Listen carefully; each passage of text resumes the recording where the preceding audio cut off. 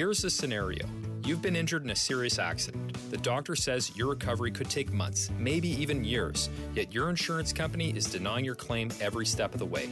If something like this happens to you, call me, Brian Goldfinger of Goldfinger Personal Injury Law. We have offices in Toronto, London, Peterborough, and now Kitchener-Waterloo. Visit goldfingerlaw.com and get us working for you. Get Goldfinger today. You know what I want? I want a Coke, man. Out tonight, and we'll leave the others on a ride to paradise. And if you out tonight, and we'll leave the others on a ride to paradise. Hey, that's pretty good. 116-93, the Raptors win. So 3 games in a row and beating what normally is a very good team. As currently constructed, the Mavericks are on the wrong side of COVID protocol currently. 4 of their top 6, maybe top 7, depending on how you feel about Tim Hardaway Jr. 4 of their top 6 not available in this one. Maxi Kleber, Dwight Powell, Josh Richardson, and Dorian Finney-Smith. That's a big deal, but you play who's in front of you. The Raptors did. They tailor-made the scheme to do so, really just overloading on Luka Doncic like they did last year, and Luka Doncic picked them apart. Only Luka made a lot of the right passes in this game, and the support of the teammates, quite simply, was not there. Bad shooting when open, bad dribble drives when pressured to go downhill. The passing, not super great. The Raptors feasted on that, and I think that's what, you get this game. They score 93. The Raptors finish at 116. This was one of the better games as far as diversity of offense, and a huge nod to Kyle Lowry for really generating a lot of the at-rim offense the Raptors were looking for. To be 34, very nearly 35, I believe, and pushing as a point guard offense at the rim against guys like Willie Cauley-Stein or Kristaps Porzingis is uber impressive. The way he reads the floor, awesome. And he passes his teammates into layups, into open shots at the rim, and that is super underrated. It's why Pascal Siakam, if he keeps progressing as a passer, as we've seen, could end up being a more impactful playmaker than Fred, just because he's able to create looks at the rim for his teammates. In this game, that wasn't really the case. I mean, there was one dump off to Boucher that he had, but in this game, Kyle, really masterful, driving the Raptors offense, huge part of their defense. Rotations were good, liked his effort, and the Raptors, they fell in line with what Kyle was doing. I liked it a lot. From the jump, you've got OG Anunoby on Luka Doncic, everybody pinching in on basically every drive. Fred, Kyle, if they're at the corners, Siakam. And Baines, honestly, I thought had a nice start to the game. I had no problems with what he was doing out there. Speaking of, I mean, one of the first possessions of the game where there was a shot clock violation, I believe, you had Baines hedging out way above the break and then getting back in time to contest a shot at the rim that Willie Cauley-Stein had. That's a good indicator of how he's moving around the court. He didn't get a ton of minutes in this one, still played 11, didn't really have any stats to speak of, was a 0 as far as the plus minus, had 3 fouls, but I think defensively, I liked how he moved within the unit. So if you're looking for Baines info, that's how I felt about his game. And he started the second half as well as the first. It was, it's not remarkable by any means. Had a charge taken away from him and turned into a foul, but that was good enough defensively that you couldn't complain. And you might say it looked good. Now, offensively, still struggling. But yes, OG Anunoby, Stanley Johnson, I think a great job of defending Luka Doncic in this one. They split the assignment when OG was off the floor. They went with Stanley. When they were both on the floor, there was a little bit of overlap, I believe. You're looking at, a team that can switch any action above the break if OG and Stanley are involved in it. And they love to do that. And Louis Zatzman, who wrote just a phenomenal piece about the Raptors defense that came out this morning. I recommend you go read it. There's a ton of good stuff in there, but he had quotes from Nick Nurse where Nick Nurse was saying that switching is easier because you have to rely on less at the back end. There's not as much catching up to do as far as closeouts and rotations in recovery. If you listen to the podcast, which you do right now, you've heard me say all this before, so consider me in the same class as Nick Nurse. But again, before we get out of here, read Lewis's piece because it's quite good. The Raptors, the defensive pressure they had in this one, I liked it a lot. There were a couple backdoor lobs to Porzingis early on when Doncic would get downhill, but they kind of sussed that out as the game went on. They really got a feel for how the Mavericks were operating. They are systematic. There is, this flair and genius to Doncic, but they do like that high screen and roll. They like him to get downhill, and he does like to spray to either the close corner or the far one, or he's going to lob it. The Raptors, playing great defense, did seem to get a sense of, we're going to take the far corner right now, and we're going to make them go close corner, and we're going to recover. We're going to try to get them to reset. That was great. I mean, that worked. I liked what they did. So, man, a great job. Super good job on Luka. I think he had, 15 points, 7 rebounds, 9 assists. Not really his fault in this one, but the Raptors, they did their job for sure. Jalen Brunson, James Johnson, Trey Burke, guys who punched in a little bit from downtown for the Mavericks, but overall, not a big contribution. And, rightfully so. The Raptors had them under wraps offensively, day and night and day between the first half and the second half for Pascal. He was 1 of 9 or 1 for 10, I think, in the first half. Really struggling, even when he had what looked like an advantageous position offensively, wasn't taking it straight to the cup, was passing out of situations where you'd like to see him go up or take one dribble and take it hard to the rim. Stuff like that wasn't happening in the first half. Settled for mid-range jumpers, settled for fadeaways. And in the second half, really turned the game on its head for himself and was way more aggressive trying to get to the cup. When he got a mismatch, he attacked it ferociously. He was really hunting Tim Hardaway Jr. And if you are a fan of these games, if you watch with, even a decent bit of eye test, you know that Pascal Siakam greatly affects how defenses play the Raptors, even when he's not sharp as far as shot making. Teams close in. They encroach upon his space. They're very, very conscientious of when Pascal has the ball. Rarely is he ever truly on an island. And in the second half especially, you saw him take that pressure, and now that he had been scoring a little bit, it was coming harder, or if it didn't come, he was going straight to the rim, taking that pressure when it does come, passing it out. And the 5 assists, that's a good number for Pascal Siakam. He's top 10 in assist rate for his position. Well, for a big in the NBA, that's phenomenal. 5 assists, nice to see. But the playmaking was actually better than that because so often it was he made the correct pass out. It went to a Kyle Lowry or Fred VanVleet. They made the swing to like a Norman Powell. The Raptors scored from there. I like Pascal's second half a lot. Very, very encouraging. And because he was attacking a guard in Tim Hardaway Jr. He was attacking big and Willie Cauley-Stein. Really nice to see, especially with a guy who is as intimidating as Porzingis lurking for a lot of those. So credit to him. Norman Powell, I think, deserves some love. He was awesome. I mean, really, really awesome. It wasn't just a guy relying on a three-point shot like we saw against the Hornets, last game, Saturday, I think it was. Yeah, Saturday. He just hit basically threes. 6 threes, career high. This one only hit 1 3, was exceptional attacking space, attacking closeouts, and they'd run a pin down for him. He'd turn the corner. He'd get to the bucket.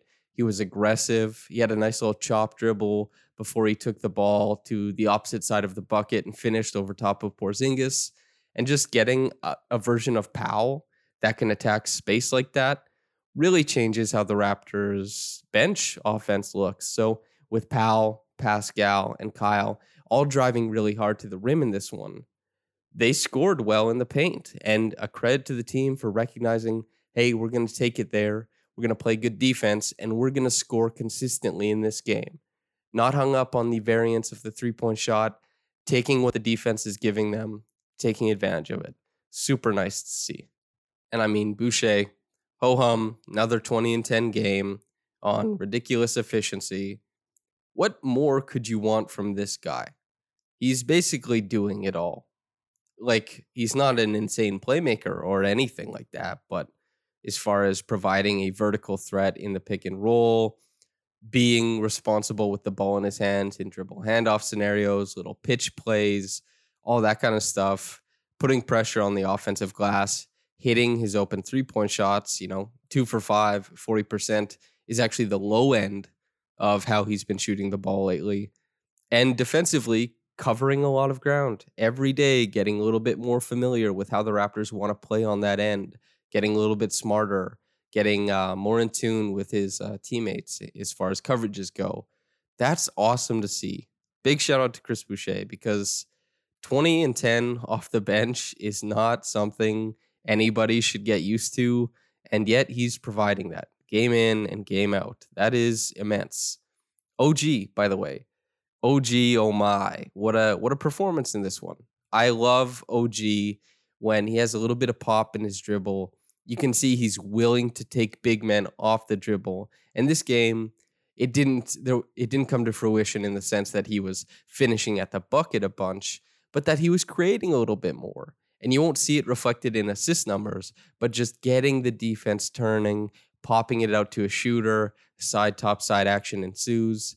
Very well done, OG, and the job he did on Luka Doncic cannot really be understated. I thought he was shading him to all the right places on the court. Luka was crowded when he was in the middle.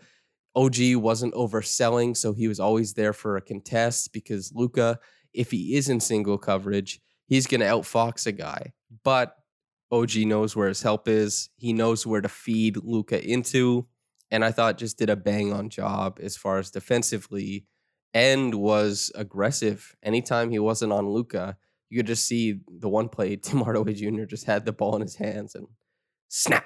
You just see OG get that arm in there and clears it right out, steal, headed the other way in transition, which was another great aspect of this game. The Raptors pushed the ball quite well, and there is a lot of collinearity or correlation between when Norm is getting a lot of shots at the rim and transition. So those are things to look for if you're watching games in the future and you want to just pick these things up on your own. That's typically something that overlaps. But man, OG shot the ball, defended well, really, really helped on the glass in this one. He was, I think, 11 boards, which I believe was a team high. So good for him. I could never complain about that type of performance from OG.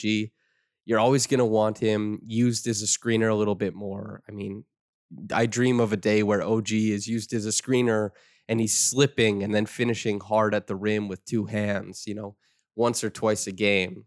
Is that too much to ask? I don't know, but certainly his body type can handle that type of rim runs, and hopefully just the steps come and the pacing comes and all that. But this game, for who he is right now, gotta love it. Very happy with it. Fred didn't have a great shooting game, and that's okay. He's been in a funk lately. It's not a super big deal. The Raptors they've won 3 games in a row. He was 2 of 10. The 3-point shooting, I think he should keep shooting it. I have no problem with Fred shooting a lot of triples. He is a fantastic shooter. The shots at the rim, be a little bit more discerning, because sometimes he's just throwing garbage up there. But the playmaking, this one, very happy with it. Led his teammates into a couple layups. That's not a new thing, but it's just not happening at a high frequency. A little bit higher in this game. So that was nice to see as well. And the defense. Digs all night long, 4 steals. He's always super affecting on that end. Louis Satzman will tell you all NBA level. A lot of other people will tell you borderline. That's not a bad place to be as far as the public conception of where you are defensively. It's impressive. So kudos to him. Terrence Davis had 3 quick buckets in the second quarter that were helpful when the Mavericks were, counter punching in this one. But the whole team, I think, for the most part, good performances.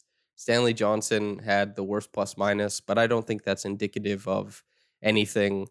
And basically, Stanley Johnson was a -3. Aaron Baines was a 0, and everybody else was in the positive. It wasn't a wire-to-wire win, but it was close to it. The Raptors led for most of the minutes in this game. I thought they took the punches that the Mavericks threw really well. I think there was a 15-4 run in the second quarter where the Mavericks got a lot closer. At halftime, it's a tie game. They end up winning by 24. That's pretty good. But I understand. Don't worry. The Mavericks were missing a lot of players in this one that would have helped beat the Raptors' defensive scheme. But you play the team that's in front of you, especially this year where games are being postponed and all that other stuff. I mean, you just got to play the team that comes to your arena or the team that is waiting at the arena for you to come. There's no other way to do it. The Raptors pick up their third win. Really, really great performances from quite a few players. A lot of reason to be optimistic because, it's still Luka Doncic, still Kristaps Porzingis. Nobody is too good for a win, and you shouldn't be. But the Reggie Evans Award, I got to give to Kyle Lowry. Willingness to go battle on the boards, sub 6 feet, 9 boards in this one, pushing the pace, going and just smashing into people when he's airborne at the rim.